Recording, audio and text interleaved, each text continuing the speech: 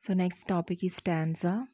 A stanza, Italian for stopping place, is a grouping of the verse lines in a poem, often set off by a space in the printed text. Usually the stanzas of a given poem are marked by a recurrent pattern of rhyme and are also uniform in the number and length of the component lines.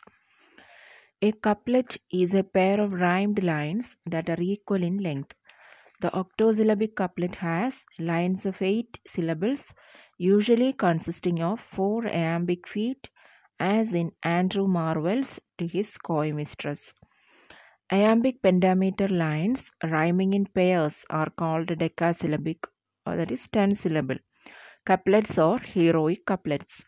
The tercet or triplet is a stanza of 3 lines, usually with a single rhyme.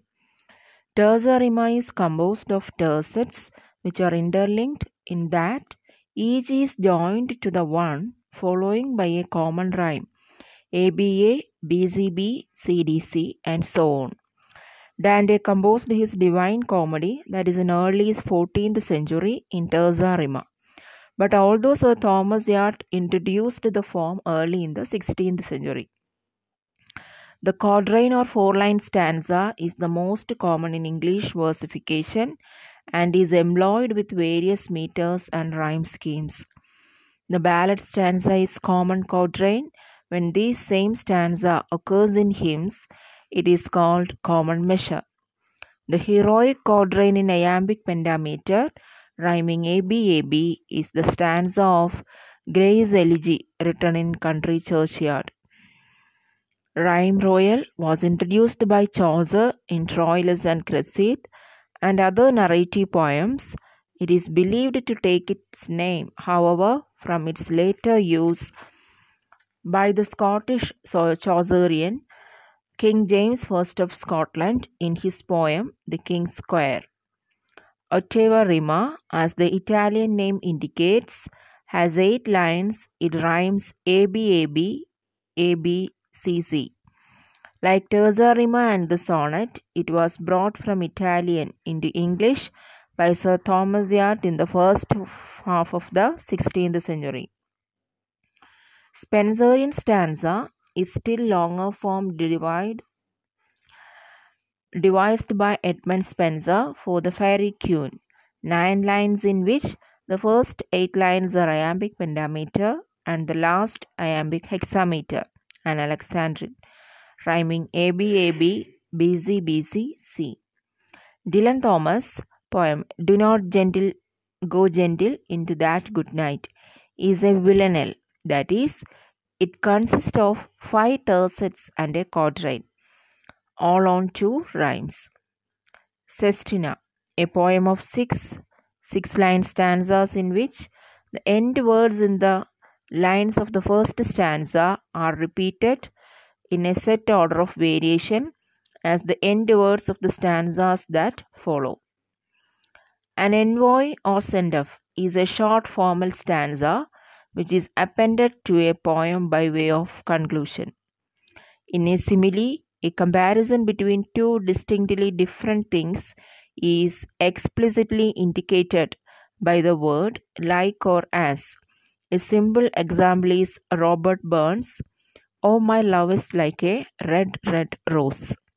In a metaphor, a word or expression that in literal usage denotes one kind of thing is applied to a distinctly different kind of thing without asserting a comparison.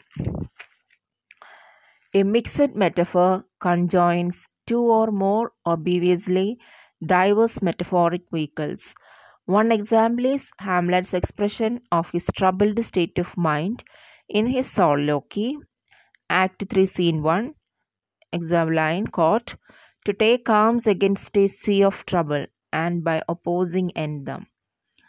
A dead metaphor is one which, like the leg of a table or the heart of the matter, has been used so long and become so common that its users have ceased to be aware of the discrepancy between vehicle and tenor. I. A. Richards introduced the term tenor for the subject, and vehicle for the metaphoric term itself. A synecdoche, that is Greek for taking together, a part of something is used to signify the whole, or more rarely, the whole is used to signify a part. 10 hands for 10 workmen, that is the example. Another figure related to metaphor is personification, or in the Greek term prosopropia, in which either an inanimate object or an abstract concept is spoken of as though it were endowed with life or with human attributes or feelings. Example, quote from Milton's Paradise Lost: sky lowered and muttering thunder, some sad drops wept at completing of the mortal sin. The term kenning denotes the recurrent use in the Anglo-Saxon Beowulf and poems written in other old Germanic languages of a descriptive phrase in place of the ordinary name for something.